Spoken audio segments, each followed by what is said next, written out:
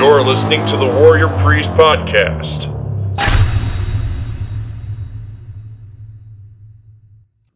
Hey everybody, welcome back to the podcast. This is the Warrior Priest Podcast. We are your hosts, as always, Bill Winter. Hello again. And I am, most of the time, I'm Donovan Riley. And this is Season 3, Episode 5. We are going to wrap up in this episode our reading of James Stockdale's The Stoic Warriors Triad. Jim Stockdale was a retired Rear Admiral when he delivered this address, this lecture to, was it the Naval College? Was it that or like Virginia Institute or something? Something like that, yeah. But basically it was about his time as a prisoner of war in Hanoi, in the Hanoi Hilton as it was called. And he was a prisoner of war in Vietnam for 7.5 years. And during his time of imprisonment, he developed a very close relationship with the Stoics, especially Epictetus. And he did this because he had so much time to think and because he was basically physically incapable of making decisions for himself at that time, but his mind was free. He went back to his college days and his days of reading the Stoics, and he developed such a keen memory that he was able to recall whole tracts of writings from Epictetus, Marcus Aurelius, Seneca, and others. And so he talks then in this essay, this lecture, about how specifically Epictetus got him through that time as a prisoner of war. And as Bill and I were talking about just before we hit record, when we feel like we're trapped, for example, whether we are physically trapped because of some illness or disease or affliction, or whether it's a mental illness, mental affliction, emotional, a crisis of the soul or the spirit, for me anyways, this is why the Stoics have been so helpful, because along with my mixed martial arts training, I don't think it's a coincidence that the mixed martial arts training, the more serious that I got about it, I discovered the Stoics. And so for me, anyways, and as Bill and I have talked about off air too, as a Christian pastor and as a Christian, there is a lot of overlap between the Stoic philosophy and what we would call Christian ethics, for example. And a lot of the things that the Apostle Paul talks about in his letters as far as how to basically love your neighbor and how to serve your neighbor. And so Paul, the Apostle, will talk about kindness and gentleness, long-suffering, forgiveness. The Stoics talk about these things too. And what we're actually going to get into in this episode then is this whole question of the law, but also good and evil, what it means to be a good citizen, good and evil. What are they? Are they ideas in search of meaning, or are they actual realities? Which for postmoderns is probably a really radical thing to consider. Yeah, right. That they're objective realities, not something that we just kind of manifest ourselves. And yet at the same time, like we talked about in the last episode, specifically when he quoted Solzhenitsyn, good and evil run right down the middle of everyone's heart. And so good and evil aren't a political ideology. They're not something that is divided by borders between nations. Good and evil run right down the center of every person's heart. And therefore, objectively speaking, good and evil are not just ideas. They're not abstractions. They're not philosophical notions in kind of competing with each other. They're objective realities, and they become manifest in the world through, well, us. And that's what he's going to drive at now in this conclusion to his lecture. So let's dive in. Mm-hmm. The Stoics were good citizens, he says. In politics, the Stoic would love his country and hold himself ready to die at any moment, at any time, to avert its disgrace or his own. But a man's conscience was to be higher than any law. A man has a right to be responsible, self-ruling, autonomous. Well, there you go. Yep. And as we were talking about, again, before we hit record, this pretty much describes the samurai, too. Oh, yeah. Very much so. If you go back and listen to the Nitobe episodes we did on Bushido, he talks about this, especially in relation to suicide. Mm-hmm. Yep.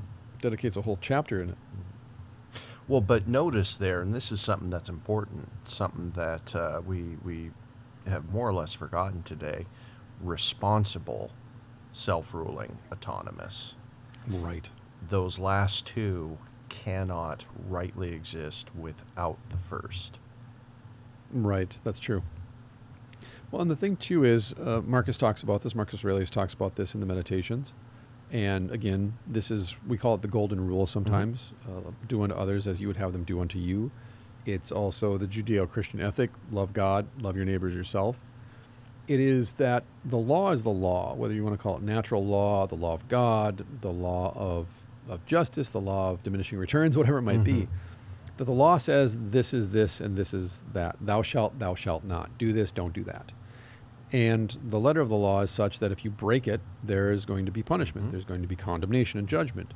If you obey it, there will be rewards. For example, if I don't violate the speeding laws in my community, I won't get pulled over by the police. I won't get a speeding ticket. I won't have to appear in court. I can live at peace with my neighbors and with the police officers. Yeah. If I break the law, there's going to be consequences. If I break it repeatedly, there's going to be even more extreme consequences at a certain point. But the point is that the spirit of the law, as Marcus says in Meditations and as Paul points out and as all of Jewish scripture points out, love is the basis of the law. Love is the spirit of the law. And so as Dr. Martin Luther wrote in the 1520s, that, or 1528 or 1530 in one of his famous sermons, he says, if the law disagrees or contradicts love, then we must act on the side of love and ignore the law, because the spirit of the law is love.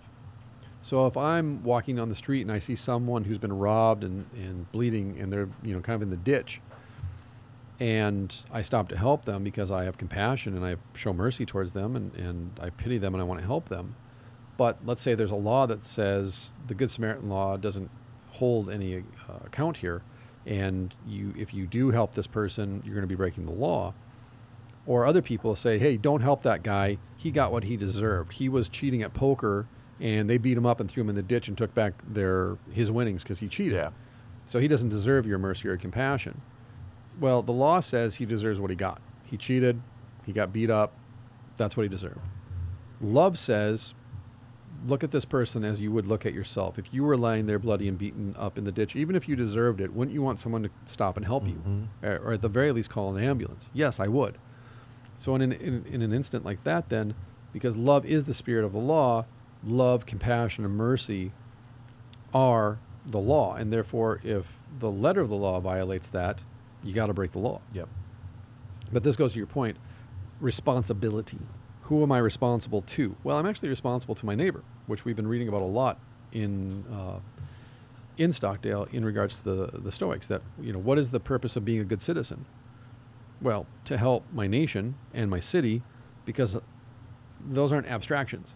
My country and my city are populated by people, and those people are my brothers and sisters. As Marcus Aurelius says, we are all one. We are all united by the spirit of love.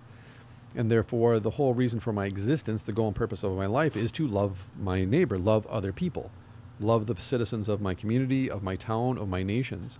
And that by loving them and by helping them, I am loving and helping myself. That's responsibility. Not responsibility to protect myself from getting hurt by my neighbor. That's a part of it, for sure. But I'm responsible, I'm autonomous, I'm a law unto myself. That's what autonomy means. Auto self, and nomos means law. But that means that if I'm a law unto myself and the spirit of the law is love, that's really what I'm responsible for. Love. Not handing out punishments and rewards based on whether you deserve it or not.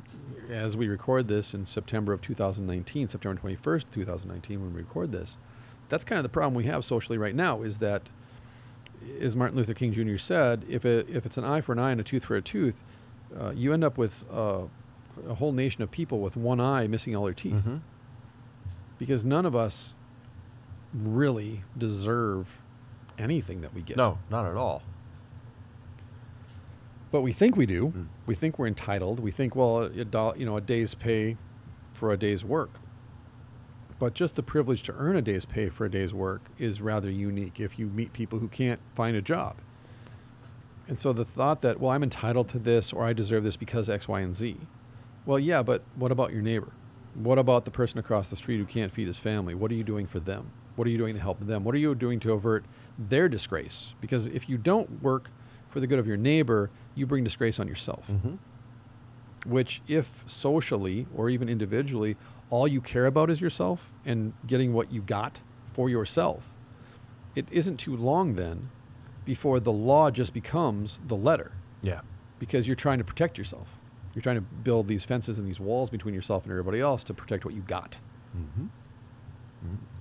Well, but this is what we see with the gated communities, that kind Right. of mentality where you have, say, Hollywood celebrities, for an example, who will sit back and blast everyone on Twitter for all of the horrible things that we do and never lift a finger themselves to do any of Right. that.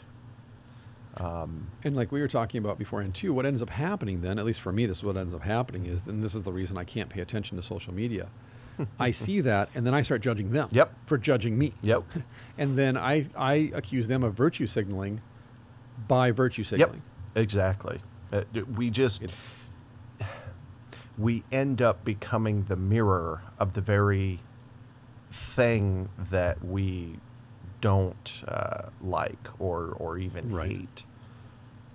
Well, I think I said it. I mentioned in the last episode. Marcus Aurelius points out the best way to get revenge on your enemy is to not become like him. Mm-hmm. And he means specifically love Yep. and kindness and forgiveness and compassion and mercy. Yep. But do any So- of us really want to forgive? No, because they get what they deserve. Well, we all want our pound of flesh too. You Right, know, exactly. if you do me wrong, well, I'm just not going to forgive him until he admits he Right. was wrong and apologizes. And better do something to prove to me that he's truly sorry. Yeah, exactly. And I think all of those things are just a reflection of the fact that ultimately we don't want to forgive. It's hard, Right. you know. Well, I think too, in our heart of hearts, we actually know that we're unforgivable, That could and that's be. why we're so harsh towards other people, and we don't love ourselves, and that's why we're so unloving towards other people too. Yeah. Like we talked about in the last episode with that quote from Epictetus, most of our tragedies are self-inflicted. Gosh, We just want to isn't blame that them on other true? people, so we don't have to take responsibility for them. Yeah. So, good and evil. Stockdale continues. Where does that leave us? Nothing that is natural can be evil. Death cannot be evil. Disease cannot be evil. Natural disasters cannot be evil. Nothing inevitable can be evil. The universe as a whole is perfect, complete, fulfilled. Everything in it has a place in the overall design. Inevitability is produced by the workings of this mechanism. Events do not happen by chance, they arrive by appointment. There is a cause for everything, and chance is simply a name for undiscovered causes. Neither good nor evil can be abstractions. Epictetus said, "Where do I look for the good and the evil? Within me, in that which is my own. But for that which is another's, never employ the words good or evil or anything of the sort. Goods and evils can never be things that other people do to you or other people do for you. Why not make health or life be good? Because man deserves the good, and it is better that he not deserve anything he does not control. Otherwise, he will go after what is not his, and this is the start of crime, wars, you name it. Yep. Another thing, you do not control God. You must not refer to him as good or evil. Why not? If you pin these mundane terms on him, reciting God is good, people may become tempted when things God controls run counter to what they're trying to do. Weather being unfavorable for farmers or the wind being from the wrong direction for sailors. To start calling him evil too, that's impious. Remember, says Epictetus, piety must be preserved. Unless piety and self-interest be conjoined, piety cannot be maintained in any man. Mm-hmm. This is such an interesting little meditation here.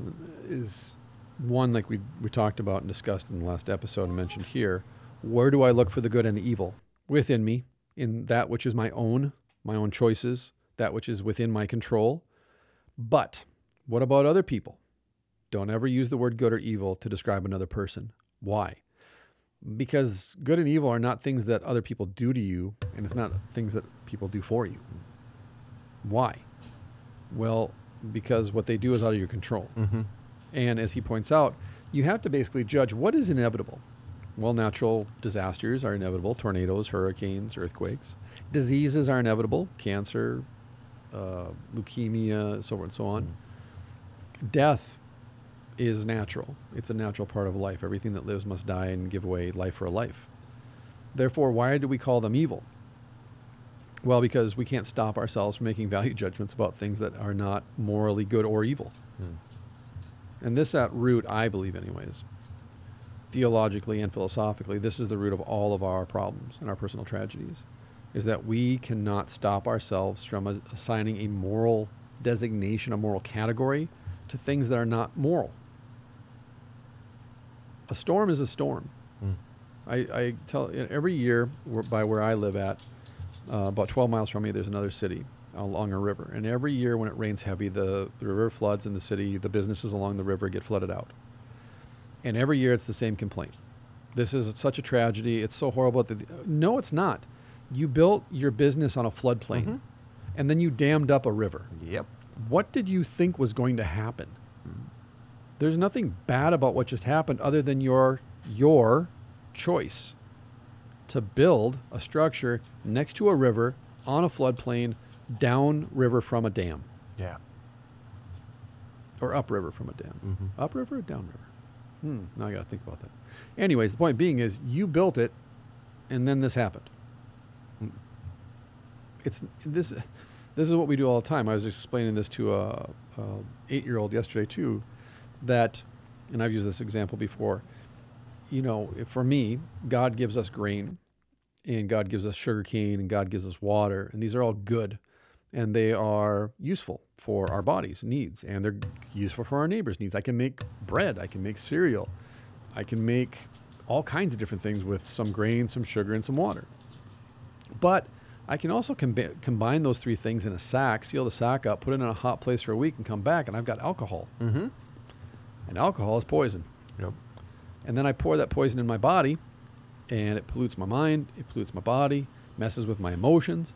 And then I lament the hangover. I lament the things that I said while I was drunk. I lament what I did while I was drunk. And then I end up asking, God, why would you let me do this? Why did you let me do something so dumb? What does God have to do with that? You took his good gifts that he intended for good and used them selfishly, by the way, to basically poison yourself. And then you're complaining that you poisoned yourself. That's, again, that you had a choice, and your choice is either a good choice or a bad choice, morally speaking. Yeah. But grain and sugar and water, for example, I know I'm oversimplifying how alcohol is made. Calm down. But I'm an alcoholic. I know exactly how alcohol is made. But the point being, very simply, you have some grain, you have some sugar, you have some water, you have fermentation. But the point is, if you know it's poison and you know putting it in your body is going to poison you, why do you do it? And then we make up excuses and justifications for getting drunk and for staying drunk and so forth and so on. Versus no one forced you to drink. No one forced you to take these component parts and put them together to make poison. You could have baked some bread or cookies or made some cereal or, you know, had your neighbor over for a barbecue. Could have done that. Could have made a cake, some donuts, some cupcakes for your neighbor.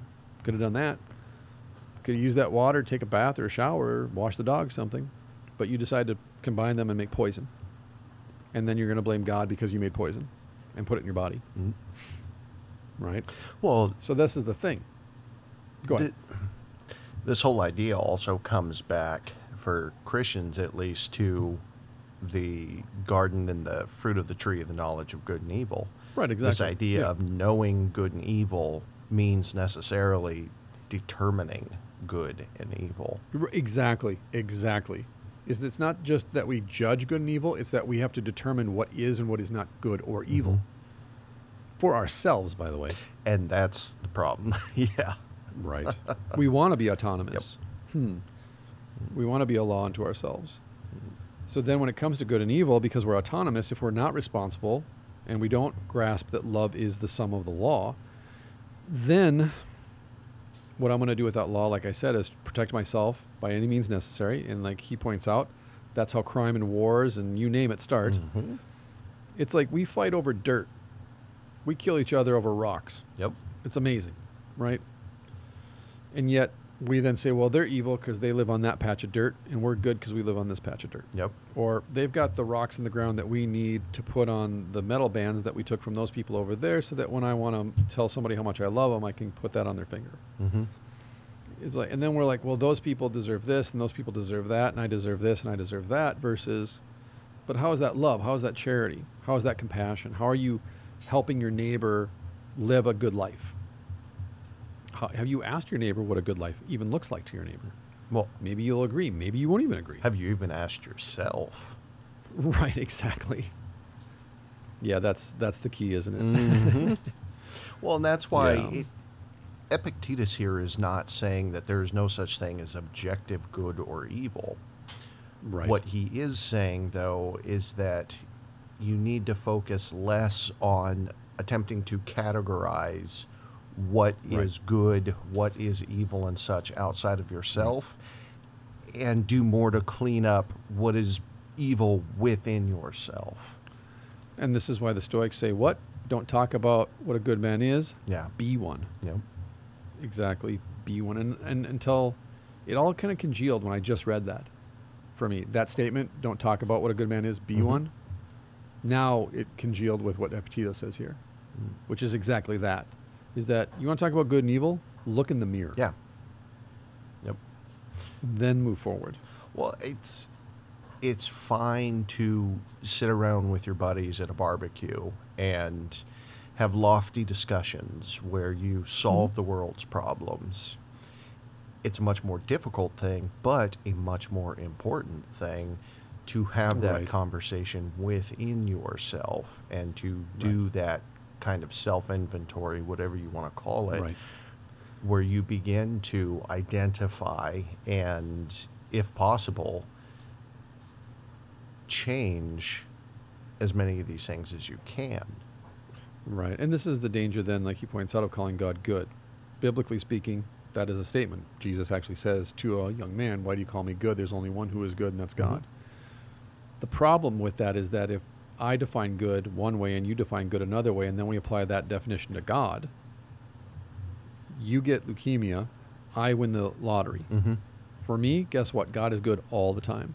Yep. Until my wife divorces me and I all of a sudden have first, second, third cousins coming out of the woodwork asking for a handout. Yep.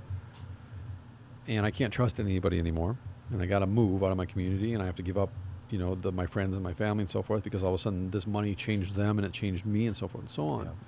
Now is God good all the time? Oh, you're a millionaire. Great. Can you trust anybody with that? Nope. Right? Have your problems doubled, tripled? Have the temptations to good and evil doubled and tripled now because you have all this money and you have access to things that you never had access to before? Yeah. Was it worth losing your wife and your family, your job, over this money, this paper that when you die they're going to fight over it? Mm-hmm. Likewise, you're sitting on the other side of the street saying God isn't good because, well, I have leukemia. How could God allow this to happen? Mm-hmm. And now we're getting into this moral argument about what is good and what is evil. And we're being subjective, like you said, because subjectively speaking, I'm in a good spot until I'm not. And subjectively, your leukemia goes into remission through chemotherapy and treatment and so forth. And so you're like, God is good. And so I started off saying he's good, and then I lament my lot in life. You start off saying, I hate the bastard. And then you come back around the other side and say, you know what? I was wrong. God is good all the time. Mm-hmm. It's like love. It's like, oh, you just got to love each other. Do you know how much love changes in just a month between two people? Mm-hmm. Because the people are changing all the time. And therefore, love is going to change. And their relation to each other is going to change over time. This is why I tell everybody, you don't found your marriage on love. You found it on forgiveness. Yeah, exactly. Because forgiveness never changes. Love will change. I do not love my wife the way I loved her 22 years ago. Mm-hmm. Thank God. That was a very juvenile, immature love. But the way that I love my wife today, to someone who is 22 years behind me, who's brand new in their marriage, the way that my wife and I interact with each other may actually appear like we hate each other sometimes. Where you have a very dark sense of humor, which probably doesn't help the outside observer. But the point is, like, I've been there at the birth of 5 of my children. I've been there when my wife was at her worst. My wife has been there for me when I have been at rock bottom, and she's stuck with me. So our love for each other is super intense, a little bit dark on the humor side of things, but also over 22 years, we have shared at some point everything with each other as far as communication goes. Yeah. And we don't hold back from each other to spare each other's feelings. So our love for each other is kind of like iron. It's kind of like steel. It's really hard to break. When you're first married, that love is kind of like wood. and like soft pine even. It's not even really like a hardwood. And that's why most marriages end in divorce within the first 3 to 7 years. Because it's very fragile initially, and you've got to work. This is the thing that people don't grasp. Yeah. Marriage is hard work. Yep. It's beautiful work, but it's hard. If you want to be married, it's hard work. It requires work. And this nonsense, since I'm on a tangent, this nonsense that, it's 50-50, that's complete and utter bullshit. Yep. Again, that other 50% that you're not in the marriage with, well, what are you holding out for? Are you holding out for a better relationship to come along, or are you holding out for your drinking buddies or your hunting shack or whatever? You either are all in or you're not. Yep. And my opinion is, in this area then, and I counsel people this way, if there is even a little bit of you that you're holding back from this relationship, you probably shouldn't get married yet. Yeah. You got to figure out why you're holding that part of yourself back from this person, because they need you to be 100% in all the way. Because after you get married, stuff is going to happen. Physically, emotionally, mentally, experientially. Stuff's going to happen, and you're going to be tested. Yep. And you're either going to show up 100%, or you're going to show up some of the time, or you're not going to show up at all. And I tell people, if you got this gut feeling that this guy isn't going to show up for you when it's crunch time, it's not going to. Trust your gut. There's something wrong. And you don't want to be there giving birth to a kid going through a cesarean section and you don't know where your husband's at. Mm-hmm. Or it's Friday night and it's midnight and you don't know where he's at, or you don't know where she's at. Because it's not going to get better. The longer you're married, the worse it's going to get. For sure. So if there's any hesitation, figure it out, work it out, figure it out before you get married. Because you put that ring on your finger, it does change the game, whether people want to admit it or not. When you stand up there before the justice of the peace, the judge, the pastor, whatever, you put that ring on and say, I do, it changes things. Mm-hmm. It really does. And if you don't know what good is, you don't know what evil is, you haven't made those judgments about yourself yet, you haven't been honest with and sober about your who you actually are, and really taking a hard look at yourself in the mirror, then, yeah, like he points out, weather unfavorable for farmers or the wind being in the wrong direction for sailors, well, guess what happens when love goes wrong? Mm-hmm. Are you going to say God's good? No, of course not. Because this relationship's over and you based so much of your hopes and you planned so many things with this person, and then all of a sudden you found out, no, we can't do this. One of us doesn't want to work out anymore. Both of us doesn't want to work out anymore, whatever it might be. Piety must be preserved. Piety and self-interest have to be conjoined. Piety cannot be maintained in any man if they're not conjoined. Yep. Because what's good for me better be what's good for you. Mm-hmm. Because I'm asking myself the question, would I want to be treated the way that I'm treating this person right now? Would I want this person to hold back from me? Again, like I've gone through this. I've been this guy. The reason that you don't trust your girlfriend or your boyfriend is because you don't trust yourself. Yep. Because you've got thoughts, and maybe you've acted on some of those thoughts, and maybe you flirted really heavy at the bar, or maybe you checked out her best friend and thought to yourself, well, maybe if I can finesse this breakup, I can get her friend to go out with me instead, because her friend seems a lot more fun than she is. I've played all these games. I've had side chicks and side chicks. I've been serially monogamous with people. And I've been a bed hopper. I know how to play the game. I did it when I was young. And therefore, every girl that I dated, I didn't trust. One, because most of the girls I dated were also doing the same thing to me that I was doing to them, because that's how I met them.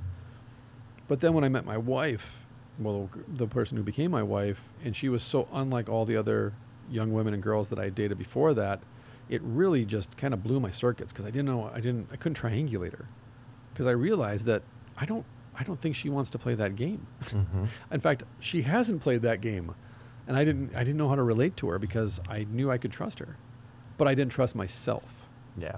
And so I tried to sabotage the relationship a number of times. And even after we got married, I tried to basically force her to divorce me.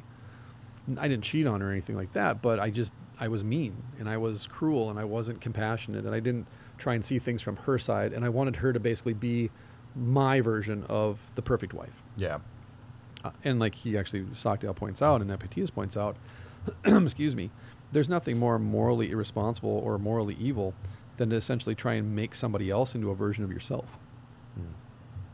Yep. And control them and manipulate them. So, Stockdale then says, let me close with some other things that follow from the assumption of Stoicism. that you might not have thought of. The Stoics say that the invincible man is he who cannot be dismayed by any happening outside of his span of control, outside of his will, his moral purpose. Does this sound irresponsible to you? Excuse me. Here you have a man who pays no attention as the world blows up around him, so long as he had no part in causing it. That's such a great line. Mm-hmm. I just had this conversation today, actually, with someone who asked me if I'd seen the news about the latest political shenanigans, and I said, no, I don't pay attention. I don't need to, because politicians have been the same since the days of Marcus or Epictetus. Mm-hmm. And As they're not going to Epictetus change. and Marcus both say, if you read Thucydides' histories, you don't have to read any more history, because human beings pretty much just keep repeating the same thing over and over again. Turns out it's true. And so I said, no, I don't pay attention to that stuff because, number one, it just upsets me. And number two, it doesn't affect me. It just doesn't. I want no part of it. I'll take care of my family. I'll take care of my congregation. I'll take care of my neighbor and my community. And that's what I work towards. Activism. Improving my family's life and the lives of the people around me. Let the politicians politic. I'm going to take care of my own. Take care of my people. And so... does this sound irresponsible to you? I don't worry about stuff that's outside of my control, outside of my will, outside of my moral purpose. Because if politicians are lying, and I know they are because their lips are moving, why do I care if they're immoral or evil if I myself am immoral and evil? Or I worry so much about their immorality, like I was talking about in my previous, when I was younger in my relationships. I'm so worried about my girlfriend cheating on me that I don't stop to think about, well, you're cheating on her, though. Like, shouldn't you stop cheating on her first before you get all upset about the fact that she just cheated on you? Right? That's like, now that I'm older, I can laugh at the silliness of it and the absurdity of it, of being offended and hurt that my girlfriend cheated on me when I've been cheating on her the whole time. It's like, no, you don't understand. I can do that because I'm obviously a better person than you are, and you can't do that. But it's just so we do that same thing with our politicians. Absolutely. Oh, this guy or this gal is a scumbag. I, of course, am not. But right. Yes. The lack of self-awareness is right. Usually comical, actually, at this point. Right. Well, and the writer of Proverbs, I think correctly, says that we get the rulers we deserve. Yes. Yes, we do. And so if you're listening and you're dismayed at the political climate, right, you voted. This is what you deserve. This is what I deserve. This is what we all deserve. Exactly. So, here, skipping down then, the Stoics believe that every man bears the exclusive responsibility himself for his own good and his own evil. And that leads to their further conclusion that it is impossible to imagine a moral order in which one person does the wrong and another, the innocent, suffers. Now add all that to Epictetus' firm belief that we are all born with an innate conception of good and evil, and what is noble and what is shameful, what is becoming and unbecoming, what is fitting and inappropriate, what is right to do and what is wrong, and further remembering that all Stoic talk refers to the inner man, what is going on, quote-unquote, way down in here, the inner citadel, as Marcus calls it. It follows that the perpetrator of evil pays the full price for his misdeed in suffering the injury of knowing that he has destroyed the good man with him. Man has, quote-unquote, moral sense, and he reaps the benefits and pays the price for his inheritance. This self-knowledge that you have betrayed yourself, destroyed yourself, is the very worst harm that can befall a Stoic. Epictetus says, quote, no one comes to his fall because of another's deed. No one is evil without loss or damage. No man can do wrong with impunity. I call this whole personal guilt package that Epictetus relied upon, quote, the reliability of the retribution of the guilty conscience. As I sometimes say, quote, there can be no such thing as a victim. You can only be a victim of yourself. Yep. Wow. Yeah. That is fantastic. There's a lot there. Well, and that is such a powerful sentence and sentiment. Yes. Not just given the victimhood culture, if you will. Right. But the fact that the victimhood culture resides in each and every single one of us, Right. without exception. Well, I think this goes back. He says this inherently, right? That we're all born with a moral sense. That is, we're all born with a knowledge of good and evil, which theologically speaking, as you cited, is what we as Christians and what Jewish folks confess. Yep. That we call it the knowledge of good and evil. We call it the fall. It goes all the way back to the beginning. But the philosophers held the same. Yeah. Because this is stuff that's just available to experience. This is natural knowledge that we're all born with this. All you have to do is watch two kids play together, and one kid takes away the other kid's toy, and they throw a fit. They know inherently that's wrong. But this is the key thing then. Nobody is a victim who is not a victim of themselves. Meaning you can only be a victim of yourself. So those who cry out about being victimized, about being triggered, a cancel culture, identitarian politics, what they're really saying is, I'm going to victimize myself, and I'm going to use you as the springboard for that. Yep. You're the backstop. Yep. You're just a human trampoline I'm going to bounce this stuff off of. But that's the thing is, and if you say there's no such thing as a victim, you can only be a victim of yourself, they will say, you're victimizing me. You're oppressing me. You're torturing me. You're X, Y, and Z political, ideological category, right? Yeah. Versus, no, if you choose not to be harmed, you can't be harmed. If you choose not to be a victim, you can't be a victim. You know, that's really interesting. Very true, but I saw that I'm wanting to say KFC, though I could be wrong. Some fast food chain has come out with I'm wanting to say a chicken sandwich, and the buns are donuts. And so, of course, that's awesome. Oh, right. I will have to try that at some point just to make sure everything's on the up and up with it. That's right, exactly. But you gotta field test that. there is the usual people flipping out over it, right, on both sides. One thing that the moral busybodies fail to understand is that let's say we're even talking about hardcore food addiction here. The person who goes into the KFC and gets, 6 of those sandwiches and stuffs their face with them has still done it themselves. Right. KFC did not put a gun to their head and do that. Right. Well, to your point, too, that is one of the first steps that you have to take in recovery from addiction. You have to admit, like I had to admit to myself, my dad never forced me to drink. Yeah. My uncles, my mom, nobody was there saying, if you don't drink this, I'm going to shoot you. Yeah. Well, drugs I are chose to drink. not allowed in the Army. It's the same thing Right. in NA, Right. Uncle Sam did not put a weapon to my face and say, hey, you need to do this. Right, yeah. But how much easier is it to take that downward path of blaming others? Yep. Because then you don't take personal responsibility, which is where we started off this podcast. Exactly. Because personal responsibility requires that, one, I admit I was wrong. Yeah. And 2, I get out the mop and bucket and attempt to clean this mess up. Right. And that sucks. Right. I don't care who you are. That is a tough row to hoe. Right. Well, that's why leaders are the first person to show up and the last person to leave. A good leader is going to scrub the latrine out with a toothbrush, just like everybody else does. They're going to show up. They're going to go shoulder to shoulder with those people. That's what you do.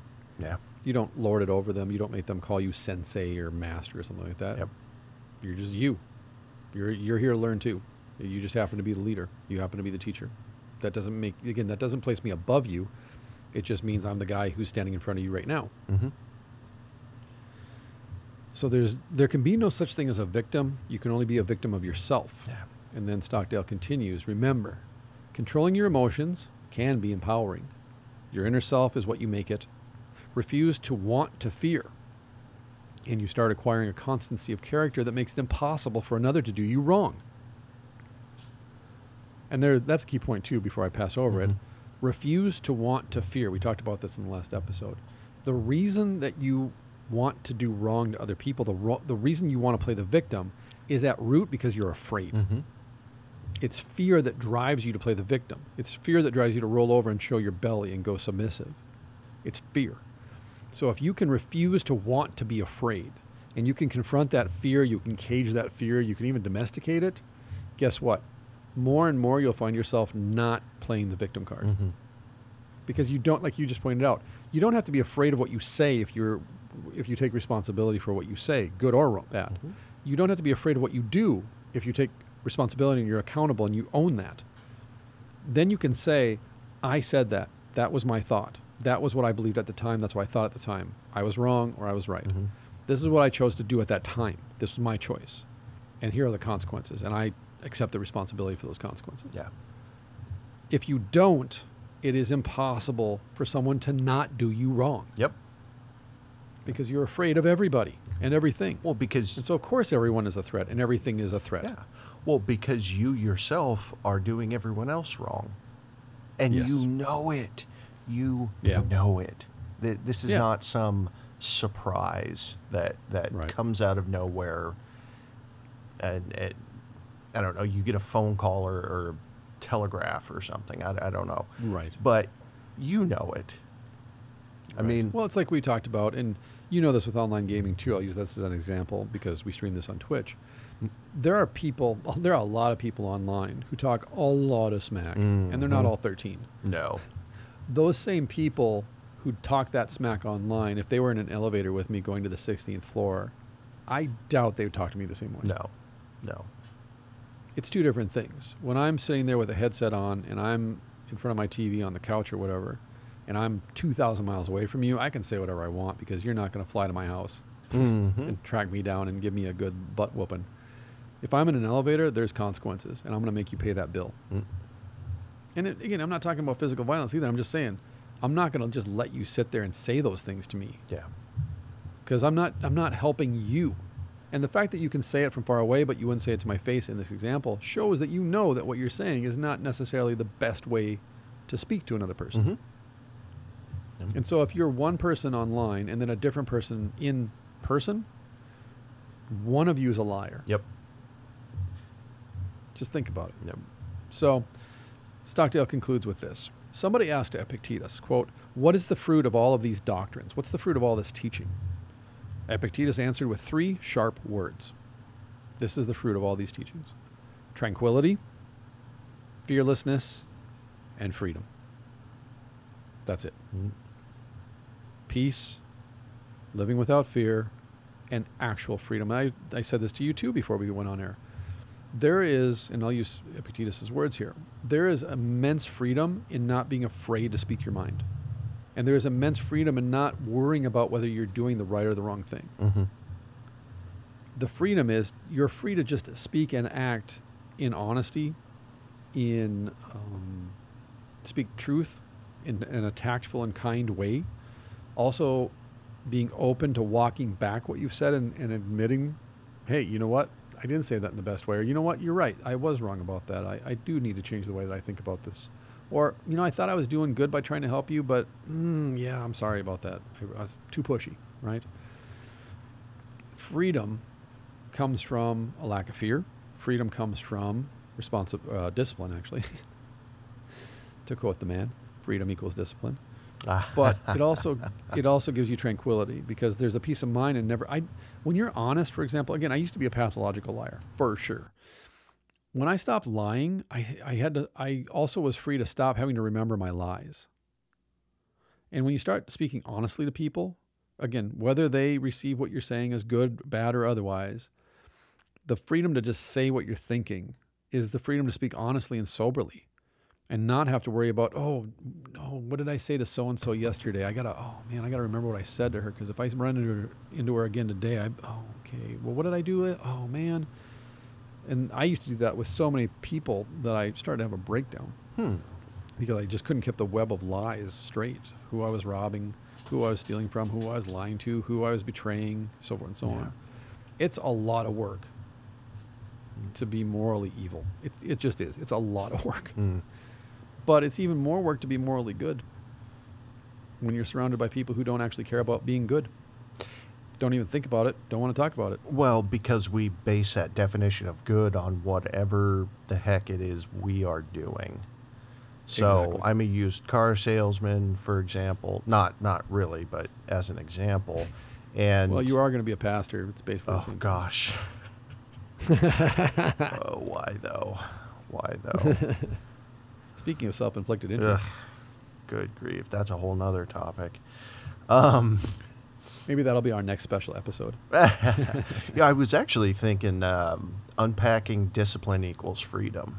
I think that might be Yeah, we can do that for really sure. cool. But the used car salesman, the cliche one, robs people for a living, right? Mm-hmm. This is what this guy does. Period. So when he says, "Oh, I am a good man," or "I wish to be a good man," whatever, he's basing that on the fact that he robs people for a living. Right. Probably turning around and justifying it by saying, well, I live in a wealthy suburb. Right. These people can afford it, whatever. Right. And it's not just the used car salesman that this applies to. How many times have you seen or heard of a tragedy in, I don't know, ritzy part of Manhattan or whatever, and you go, oh, well, they can afford that, or whatever. Shoot.